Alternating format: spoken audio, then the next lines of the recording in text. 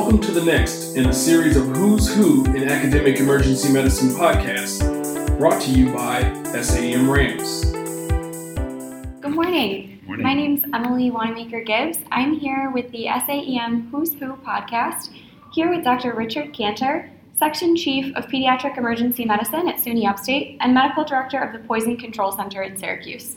Thank you so much for having me. One of the best parts of my job is training residents in emergency medicine and pediatrics, so to get a global audience is a rare and daunting challenge. So let's get started. Tell us a little bit about your background and why pediatric emergency medicine. Revealing my age is never pleasant, but when I started out, I was a pediatric resident. I knew at a very early age that I only wanted to take care of kids. I actually was pretty boring. I actually knew in college. So when I finished my peds residency, I also learned two things. One, I hated clinic, and I couldn't stand anything static. I needed a dynamic environment, which left three choices: PICU, NICU, and in the 80s, what was peds emergency medicine, which was nothing. It was a peds ER, and that's why it was an ER, not an ED. So I knew what I was drawn towards. So in essence, I decided to just start running the peds ER at Upstate, which I had no competition. There was no job interview. And over the years, it became exactly the combination of skills and encounters that I needed. I got to see kids in their worst situation and parents in their neediest times and make a difference. I saw the field develop and my practice model develop accordingly. So in essence, I am two ways to look at it: either the luckiest person in the world or an unimaginative, uncreative choice maker. Was there something in particular that kind of drew you to emergency medicine in general? I've thought about this for a very long time over the years. Emergency medicine caregivers are sort of narcissistic. They regard every room as a challenge. And they're challenged by the fact that their patients are unknown to them. They come to them with a myriad of complaints. Fortunately, in pediatrics, they're not factitious, they're real. And within a 10 to 15 minute period, you're challenged to sort of own the room. You have to establish confidence with the family. You have to gain their confidence, demonstrate compassion, and win over a child, which is very difficult. Children see right through everybody. In that 10-minute time frame, you have to, whether it be a splinter or sepsis, deliver appropriate care every single moment, every single day. So within the narcissistic world, that fit. And the other one is, it's a sad but true statement, the ADHD world, you need stim, you need the juice. And emergency medicine is such a wonderful place to sample almost every single possible problem you can have. So I'm blessed. Absolutely. So you've devoted a large part of your career to education in many different forms: small group education, lectures at the national level, and now you have a new podcast that's going to be coming out called PEMGEMS. So tell us about your inspiration and how you've developed and adapted to changing learning styles over the years. My training in the dark ages was, for lack of a better term, punitive. I'm sure everyone of our listeners is well aware of the good old days stories about being berated on rounds and being demeaned and pimped. I miss it in the sense of the outcome.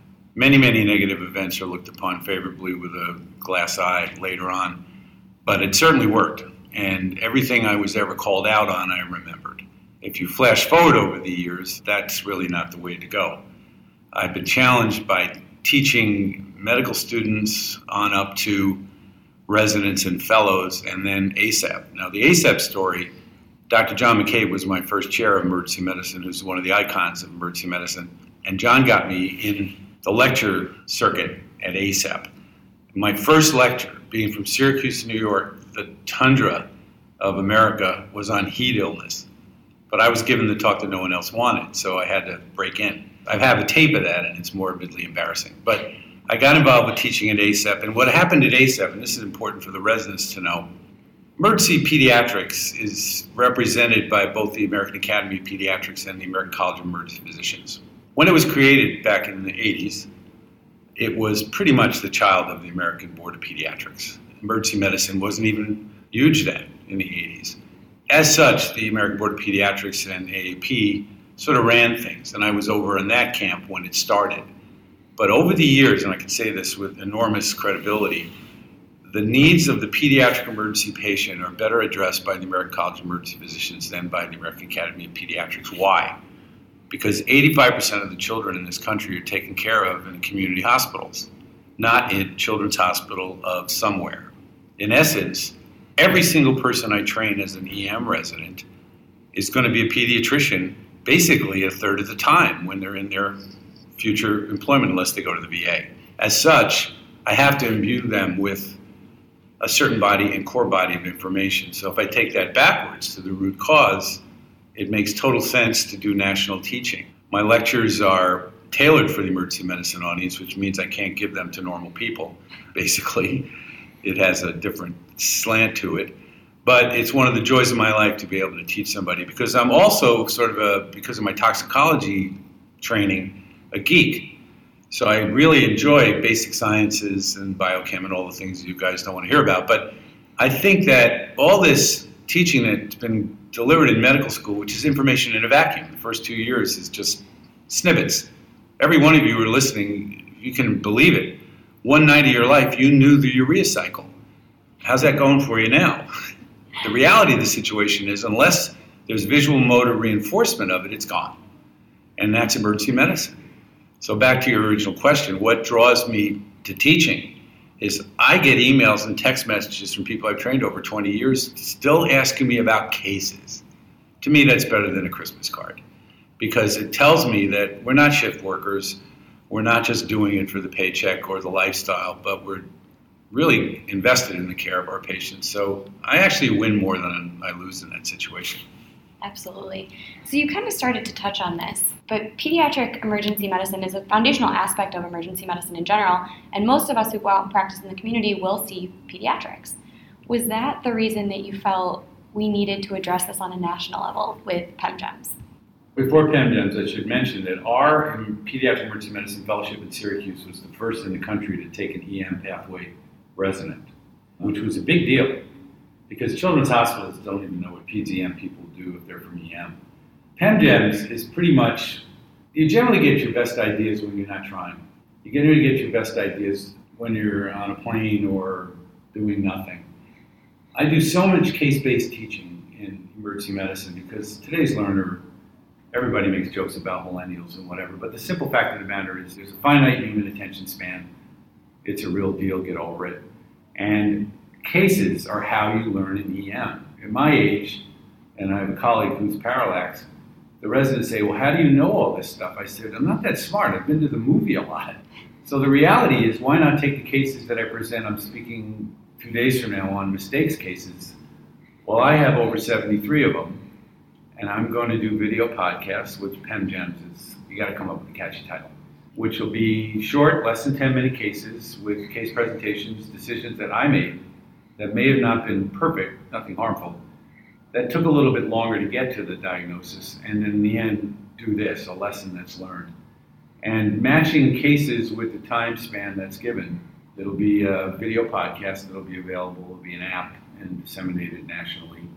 I'm not much of a business person, so I don't think it's going to be anything more than shareware. And I'm looking forward to it, and it'll probably be done in about 6 to 8 months, and I hope everybody out there avails themselves of it. I think that's a wonderful opportunity for all of us to hear about some of those cases, and as a medical student, we loved having those presentations that were case-based. I think those are all our favorite days, so having that, I think, is an excellent opportunity. Talking a little more about medical students and residents and at our level, what advice do you have for those of us who are considering pediatric emergency medicine? Well, first of all, pediatric emergency medicine, the fellowships are developing nationally, so they'll get less competitive. That's the good news part of it. Right now, it's about a 4-to-1 applicant to position ratio. I'm particularly enjoying that because I don't have to defend the climate in Syracuse when I have people to interview, but nonetheless, the landscape is improving, and general emergency medicine groups are really enjoying obtaining peds emergency medicine people who are trained because they're switch hitters, they're EM pathway. Number two, they complement a wonderful EM residency. Today's EM resident, and that's everybody on the other end of this mic, when you look at your programs, I'm sure many of you look to see that they have an ultrasound fellowship, wilderness fellowship, hyperbarics, tox, because you may not want to jump right out of residency into practice. Well, if you can offer PEM as well. Now, I'm proud to say that 4 of my graduates are division heads of peds emergency medicine divisions in emergency medicine programs. And that's my goal, to spread the knowledge, but also the personnel. Peds departments, if I can be a little philosophical, really don't understand what we do. And for the listeners on the other end of this, one of my slides, when I talk about generating respect in emergency medicine, first slide is I would never do anything but emergency medicine. But the second slide often says, and I'll stand by this, that emergency medicine is the only subspecialty where someone who has no idea what you do is convinced that they can do it and you're not doing it right. Now that's sour grapes, it's cynical, I'm a burnout, whatever you want to say, but how do you beat that? You beat that by being the smartest person in the room and knowing your patients. And I tell my fellows and residents, if what you do is in the best interest of your patients, nothing else really matters. So back to what I like about PEM is it's gap filling in knowledge. And who doesn't like kids? And it's funny, my colleagues, who I tremendously respect, can come back from the adult ED and they'll put a chest tube in or save somebody who's septic or deal with some psychotic person or in general deal with the decrepit state of adulthood and then see one crying baby and have a stroke. And I think it's cute for a second, but I said, oh my God, you have all the skills there. I just have to refocus them. So in essence, since I train EM and PEDS residents, I'm blessed I have the mechanism to do that. Today's learner has different needs and I'm evolving with it, hopefully. Definitely. You kind of started to touch on burnout, and you've managed to build this incredibly multifaceted and successful career over the years. How do you stay inspired and excited, even in the face of young residents who are being burned out during residency? Well, first of all, I'm very blessed in Syracuse. Our PEDS EM group and my EM group, we're a family. We have a very, very holistic group of people that work together. I have 11 PEDS emergency medicine attendings and 6 fellows. And I'm a real people person in the sense that I want people to grow as a unit. So that recharges me. I don't just go to work and come home. I just finished a sabbatical for 6 months to work on PEM GEMS.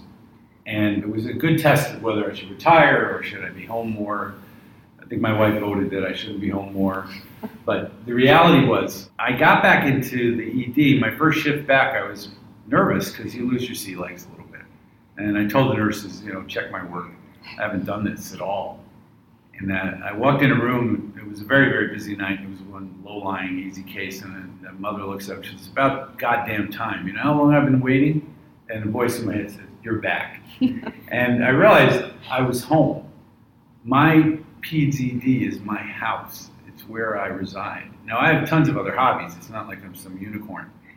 And I love my family dearly, and that situation is very enticing. But my work basically is my epinephrine. And I know that every single kid that I've taken care of, I lived in Syracuse for too long, and Emily can speak to this, she's a local person.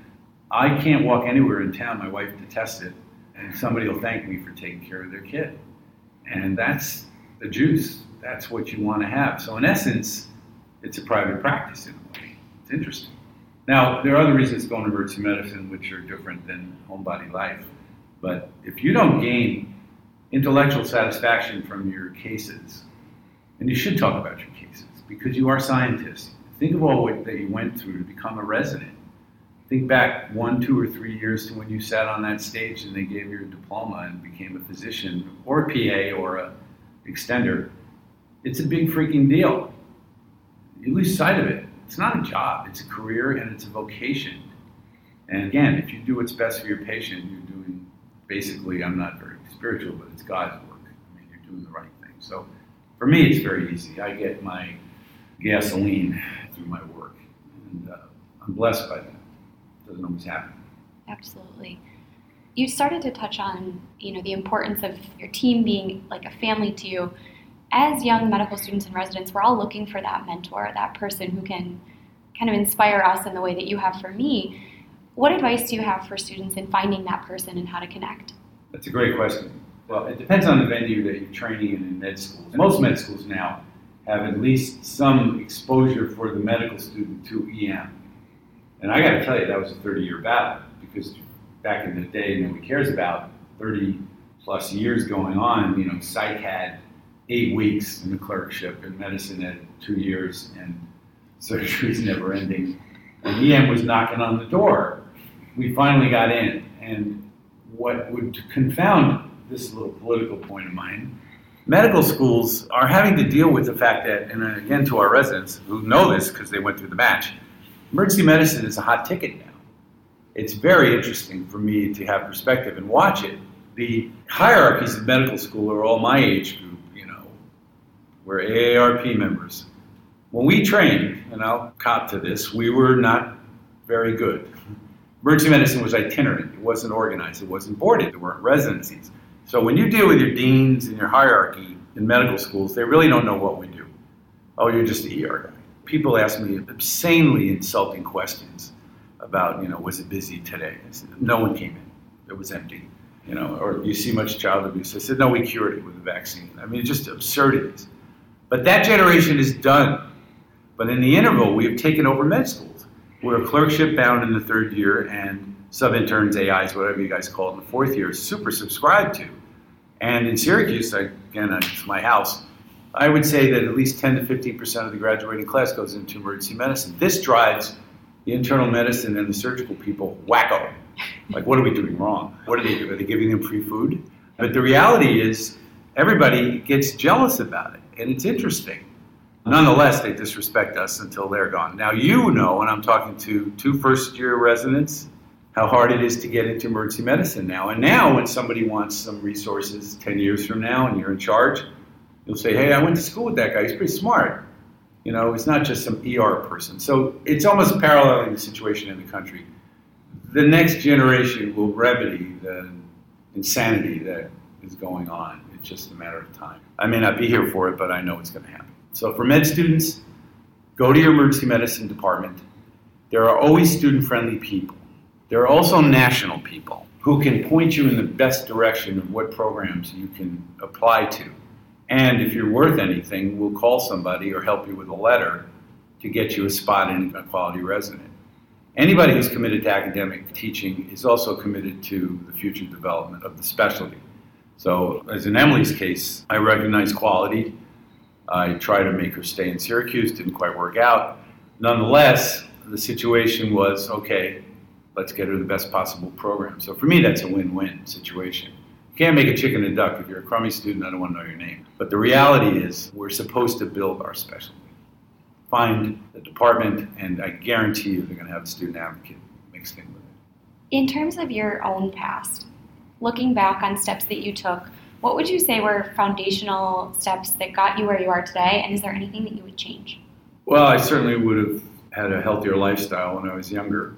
I've been blessed. My training, although it was, I jokingly said it was punitive, I had a simple rule when I was a resident. I found the smartest person in the residency, and I hung out with them.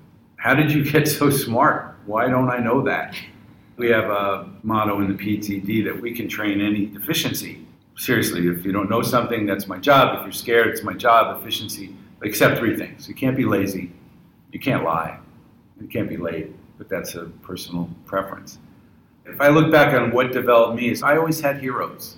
And again, this is ageism. I don't know who your heroes are. I don't know. I'm not upset about it. I'll live. I'll be teaching somebody something, and it's a bit egocentric, and I'll say, look, they just seem totally disinterested. Don't they know what I'm trying to do here? But, it's almost like dating. Not everyone works out. Just get over it. But if I could do anything differently, I tell you what I would do. I'd go back to med school.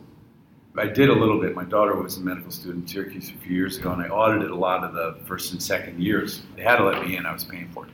But it was eye-opening as to how irrelevant it was, how absolutely crazy it was.